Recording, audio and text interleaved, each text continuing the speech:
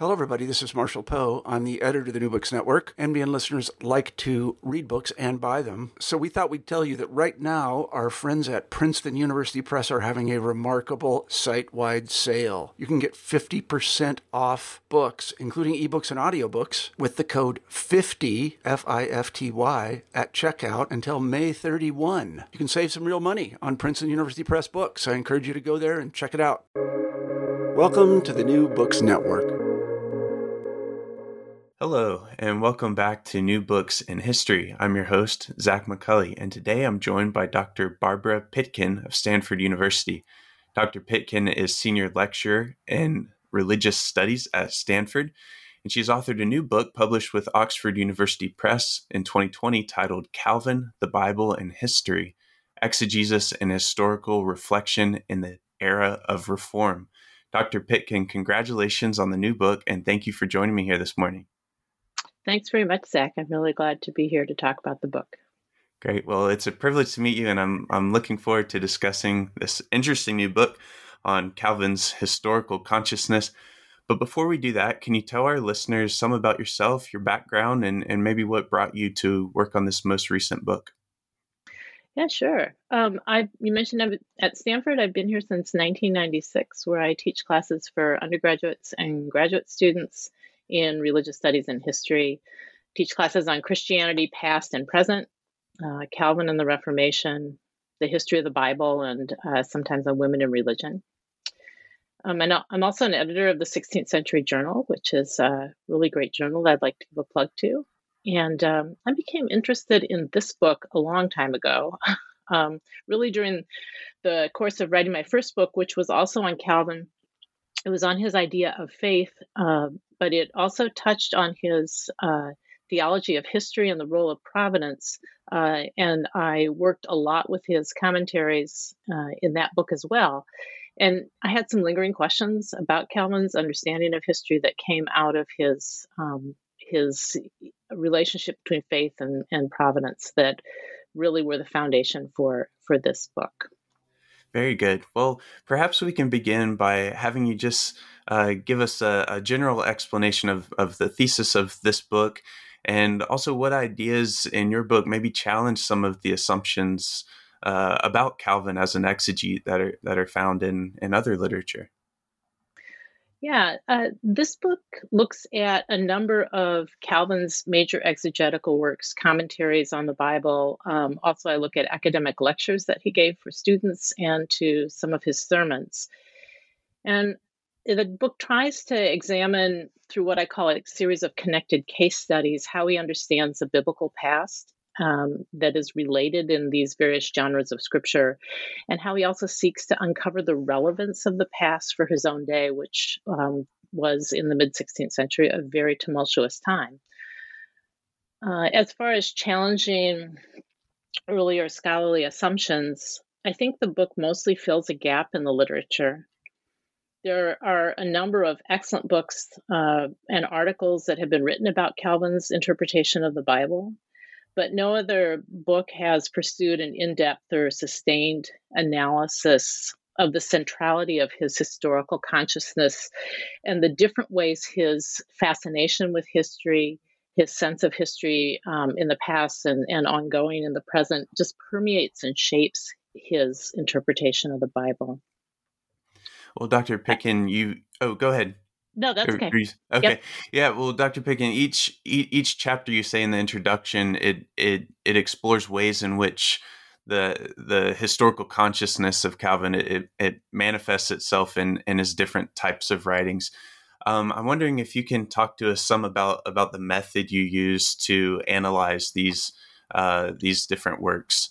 How you analyzed his historical outlook on exegesis. So the approach that I take is an approach called comparative exegesis, which pays attention to the many contexts of Calvin's interpretation by looking at the preceding interpretive tradition, the preceding intellectual traditions and social contexts, and the genre of the literature. And this is helpful for Calvin because a lot of times there has been sort of an assumption that Calvin's somehow very unique in what he does. And while I do argue there are some very unusual features of his interpretation when we look at the lens of history, a lot of what Calvin does is really kind of very commonplace and either constrained by the text that he's interpreting or the general orientation of the interpretive tradition.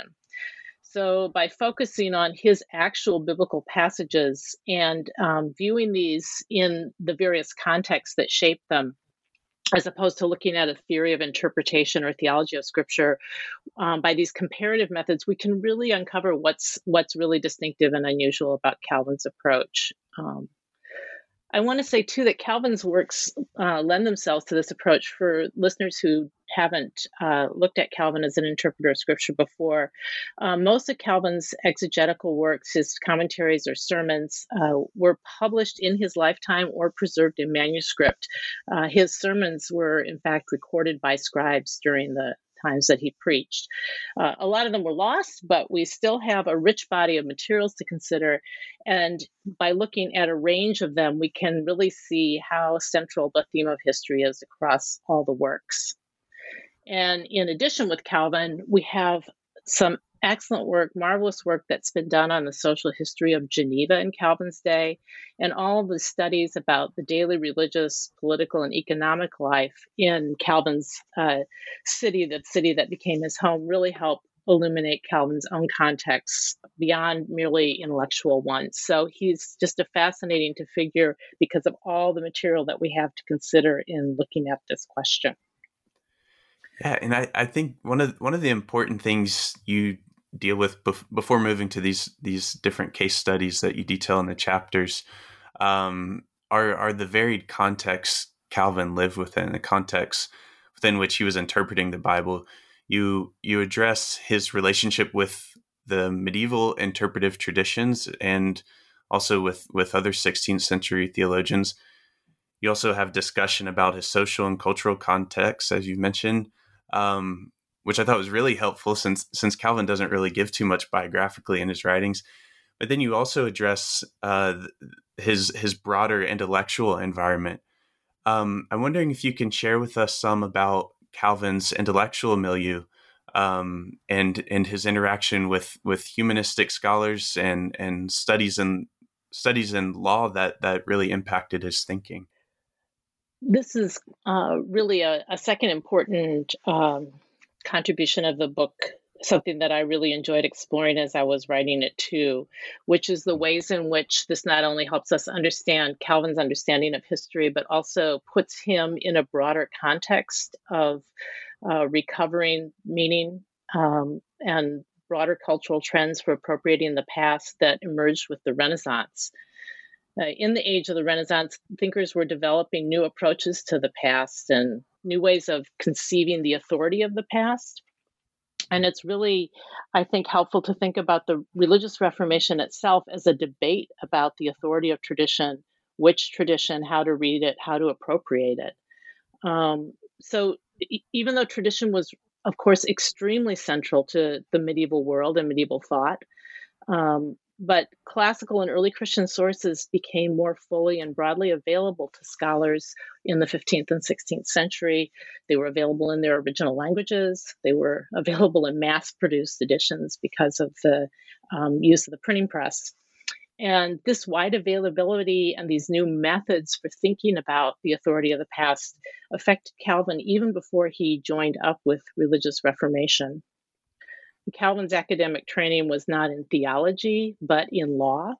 And through his legal studies in France, he was exposed to some of these new humanistic approaches to the interpretation and engagement with classic Roman law, the law that had been largely compiled in the 6th century and handed down, which itself was now being studied with an eye by jurists to its historical context, taking the different laws and through material evidence like inscriptions and coins and a better understanding of the history, organizing and identifying when these different various strata of the law emerged, and then thinking about what extent they might apply to 16th century France.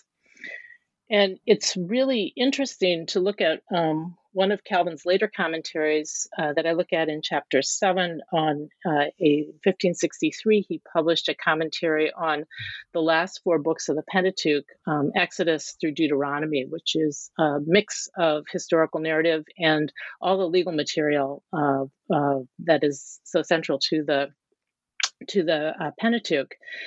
And Calvin typically comments in what's called a continuous method of commenting or preaching, where he goes verse by verse and explains each one in order.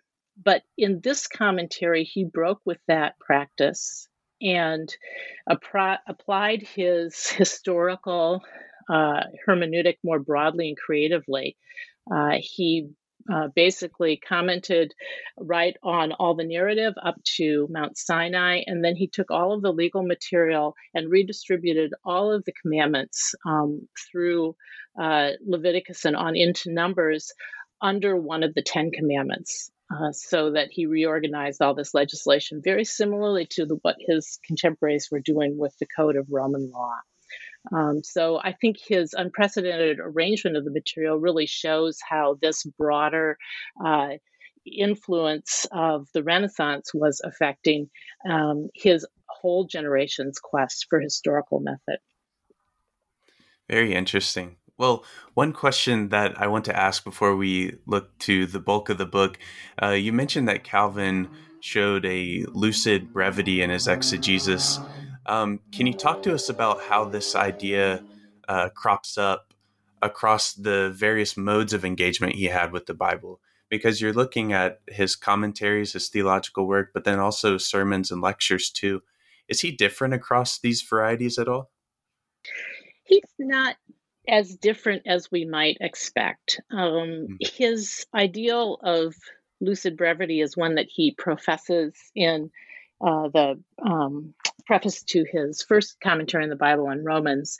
And there he also says that his aim, in addition to being lucid and brief, is to explain the mind of the author. And this means that, you can see already he's interested in the original historical circumstances as far as he can understand them that inspired the author to write or to pronounce these words that were once written down. And that leads him to think about philology, the words chosen, about the geography and historical details in the commentaries, lectures, and also in the sermons, although he doesn't go into as much detail about those kinds of things in the sermons. The sermons are more rhetorical and repetitive, and they deal more with present application. But he'll often, even in the commentaries and lectures, sort of step back and say, okay, this is what the text is talking about. This is what the author is meaning. And this is what we're supposed to learn from it. So he's interested in that question of application, also very practical focus, even in the commentaries and in the lectures. In the chapter on Paul, I was actually able to look at a passage of his commentary on Galatians 2 in a sermon, in a commentary, and in the writings from the communal Bible studies that took place in Geneva, all on the same passage. And in all of those, Calvin does talk about Paul's particular circumstances that occasioned his writing of the letter and his conflict with Peter. But he focuses in all of those also on the universal teaching that Paul expresses that's still applicable today. So it's always this this question, not just of understanding the past, but understanding the past and then understanding its relevance for the present, that really goes across all of his writings. And what he means by lucid brevity, to come back to your question there, is that he means he's not going to get hung up on a digression or go into too much detail, even a theological digression. He tells people that if they want to know about the doctrine of predestination, or if they want to understand more about justification, he'll explain what Paul's meaning is here, and then they should go read the Institutes. So that the idea is the commenting on the scripture is brief, and the Institutes provide fuller topical explanation. Very good. Well, I'm wondering, maybe we can jump into Calvin's reception of Paul. You mentioned that his reading of Paul is both polemical and canonical, and you say that Paul, more than any other biblical figure or writer, had shaped Calvin as a theologian. Can you share with us about Calvin's take on Pauline theology? How is he regarding Paul? You've touched on this some, but with regard to the rest of the Bible, and was there anything in your research for this section on Calvin on Paul that maybe surprised you? So I should say, too, that the chapter on Paul doesn't focus just on one book of the Bible, but focuses on Paul as a biblical figure and looks at some different genres of writing other than exegesis. I look at a treatise Calvin wrote, Justifying the Reformation, and also at the Institutes. And from my first book, I followed out, this is not new to me, but I think seeking to understand how Paul functions as Calvin's principal theological authority through the lens of faith. And there, Calvin's understanding of faith as defined in the Institutes is definitely shaped in Book 3 by Paul. And I look at his commentaries to show how that emerges out of his Pauline commentaries. But even though Paul is the primary authority in understanding saving faith, Calvin develops a different and complementary notion of providential faith in his commentaries on the Old Testament, particularly on the Psalms. So chapter 4 in this book explores this dynamic between Pauline authority, but also how Calvin can have a wider view of ideas in the Bible that are not always shaped directly by Paul, but can complement his Pauline theological commitments. So in this chapter on Paul, I take the liberty of investigating how Paul, as a teacher of universal doctrine, functions as a theological authority and a guide for reform. And the most interesting thing to me in writing this chapter was learning more about the role of Philip Melanchthon, the German reformer, in shaping Calvin's approach. So I was following out some earlier studies on the relationship between Melanchthon's theological summary, the Loci Communes, and Calvin's 1539 Institutes. And I argued here that Melanchthon really inaugurated a new way of using Romans as the premier source for doing theology. Again, that's not my original argument, but derives largely from other scholars. But that Calvin followed Melanchthon in the spirit of this, using Romans as the way to structure theology. If not always to the letter, he didn't always adopt Melanchthon's conclusions. Both Melanchthon and Calvin were similarly very interested in history, the classical past, the Christian past, both engaged it. But Calvin, more than Melanchthon, used biblical history in his Institutes, in his theological magnum opus, to supplement, illustrate, and defend his views. Melanchthon tended to put his historical comments in other kinds of writings, not so much in the Loci Communes. So as a theologian, Calvin was integrating his historical consciences into his doctrinal work as well. Very good. Well, I guess we can move on to the next chapter. You have a chapter here with Calvin on the Gospel of John, and you suggest a surprising shift in Calvin from the traditional Christological interpretations of the book. You say that on the Gospel of John, Calvin is actually downplaying a Christological influence. Can you tell us what themes then is Calvin picking up on instead? So here again, I think it's important to remember that I think that Calvin is following an interpretive trend on the Gospel of John that was inaugurated by Melanchthon and to some extent Luther. And Calvin just was more consistent in following this trend all the way to the end. This novel 16th century Protestant or evangelical view redefined the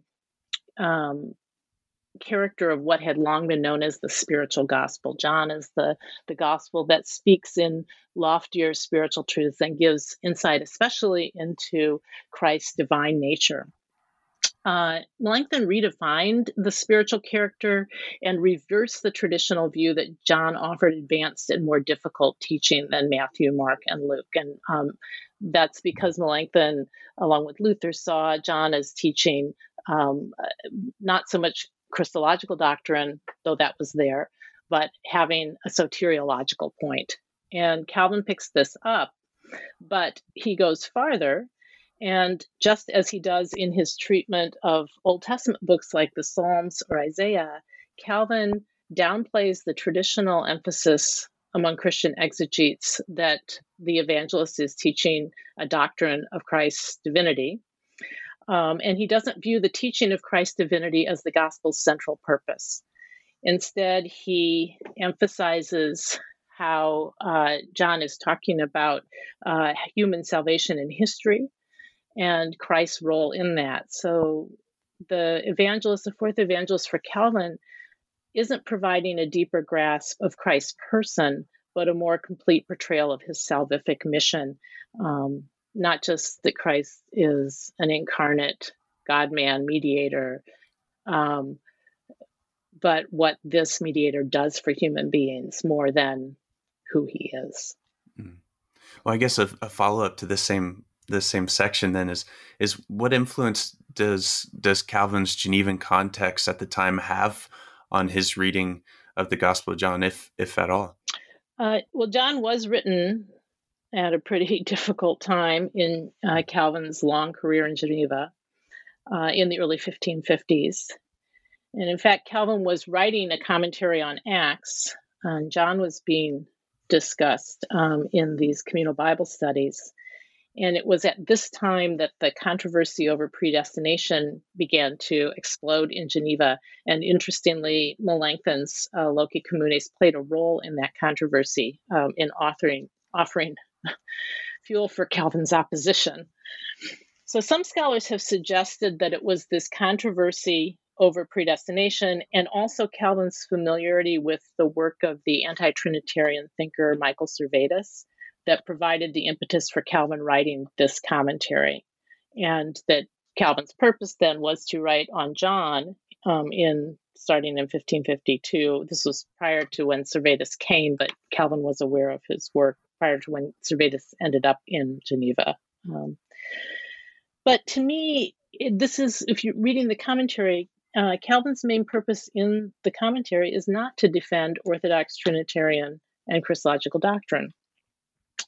He explicitly criticizes early interpreters.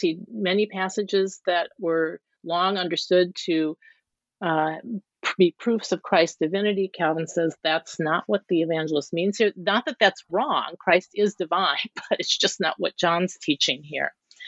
So it seems to me that more likely just that simply Calvin's teaching on a particular point of interpretation in John, which he got out of John 8, his teaching on predestination was challenged in Geneva, and so he just took the opportunity to write about it. But I don't think his point was necessarily to defend that doctrine as the doctrine of the evangelists, but to try to show what he thought John was really talking about. Very good. Well, if we skip ahead a bit and look at your 6th chapter on Calvin's lectures on Daniel, can you talk to us about what you unpack in this chapter? There's this idea that he did not carry an eschatological reading of the book, which I suppose, at least in my own reading, may have been a bit unusual in his context. You are not alone. And it was for sure this chapter, when I started doing this, it grew out of an article I wrote about 15 years ago, but it was the research for what became this chapter that really got me thinking about the possibility of looking more broadly and writing this book. Just like Calvin, the way he treats David in the Psalms commentary and the way he treats the prophet Isaiah in his Isaiah commentary, Calvin saw clear analogies between the situations that faced Daniel and his companions during the Babylonian exile, or addressed, he thought, by Isaiah and during the Babylonian exile too, and the situation that Reformed Christians found themselves in the 16th century. suffering or threatened with persecution, forced into exile. But he relates the situations from the past in Daniel's time and the present in a really surprising and frankly unprecedented way. And that really shows a strong sense of historical anachronism. So Calvin does derive moral lessons from Daniel's behavior about how Christians in his day ought to respond to the threat of persecution or the experience of exile. But he pursues a reading of Daniel's book that is more prophetic and historical rather than moral. And what's really surprising, I think probably surprised you, certainly surprised me, is that he limits the scope of Daniel's prophecies to Christ's first advent, that is, to his appearance in the first century, to historically past events. So unlike many of his contemporaries and many readers throughout the ages, Calvin, or Christian readers anyway, Calvin didn't view the book of Daniel as an eschatological handbook predicting and showing how the end of the world would come. And he's been credited with inaugurating a critical shift in the history of the interpretation of Daniel that is non-eschatological. So for Calvin, speaking to in his lectures to 16th century auditors, they ought to understand that Daniel's prophecies have been fulfilled, all of them, with the exception of the final resurrection prophesied in chapter 12. And that really understanding them and applying their meaning to the present doesn't mean that they are forecasting events to come in the 16th century or any other time, but to understand how they were fulfilled and then to draw analogies to later times. And so these analogies are possible not because the prophet was speaking about the future down to the present or the end times, but because all of history is connected under divine providence. So this is, again, this theme of historical providence and divine superintendence of all events that connects the biblical past to the present. And this is how Calvin thinks people can find meaning when they live in later periods of history and living in situations that are similar to biblical ones. Very good. Well, I guess if we look over to your final chapter and we're thinking about Calvin's historicizing engagement with the book of 2 Samuel, can you talk to us about this idea of historical vision and how biblical history, Calvin not here employing a biblical typological reading, but biblical history, how it was formative for his particular congregation in Geneva that was listening to his preaching in the middle of civil war. Yeah, so these sermons are set during the first civil war that erupted in France during the spring of 1562. And at that time, Calvin began a series of 87 sermons on the book of 2 Samuel, which talks about Israel's civil wars under David. And I argue that these sermons offer an important resource for exploring the kinds of mindsets and emotions that Calvin sought to evoke among his listeners as he was shaping the response of ordinary Genevans to these unfolding events. We don't know exactly how they responded, but we can tell from the sermons what he's trying to get them to do in response. So again, he dives deep into the biblical history in the sermons, and he talks about the history as a unique record of the past.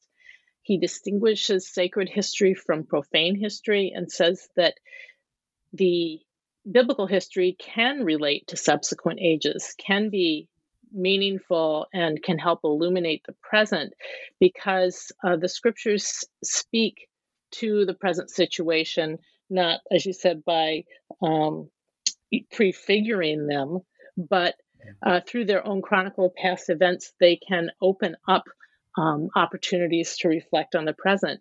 And that in the course of the sermons, he issues frequent invitations to his congregation to make the connection between the biblical history by comparing it with their own experience. He opens up a space for them to engage in that in the context of the sermon, or supposedly maybe on their own, but he doesn't tell them what the history means for them, but he actually encourages this exercise of their faith in the context of hearing the sermon.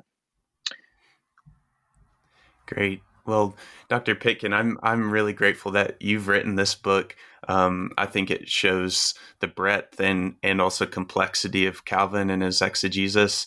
He's not speculative as some may think, and for everyone who would endeavor to see Calvin as a very historically minded theologian, handling the Bible in his own context and within theological traditions, and even diverging from those at some points, I think this book goes a really long way.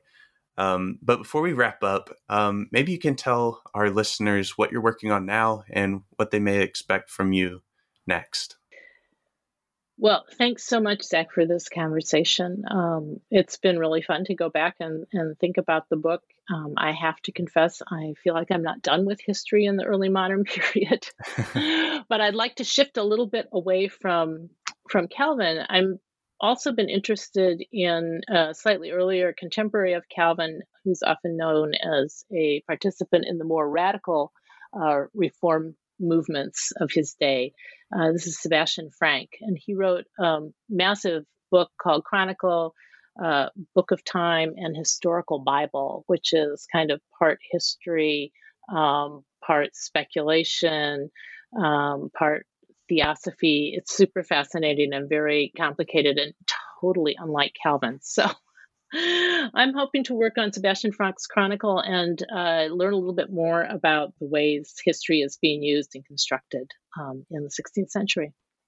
Very good. Well, for now, thank you for writing this book. It's called Calvin, the Bible and History, and it's out now with Oxford University Press. And Dr. Pitkin, thank you so much for joining me on the show this morning. Thank you. And thank you all for listening. I'll see you next time on New Books in History, a channel on the New Books Network.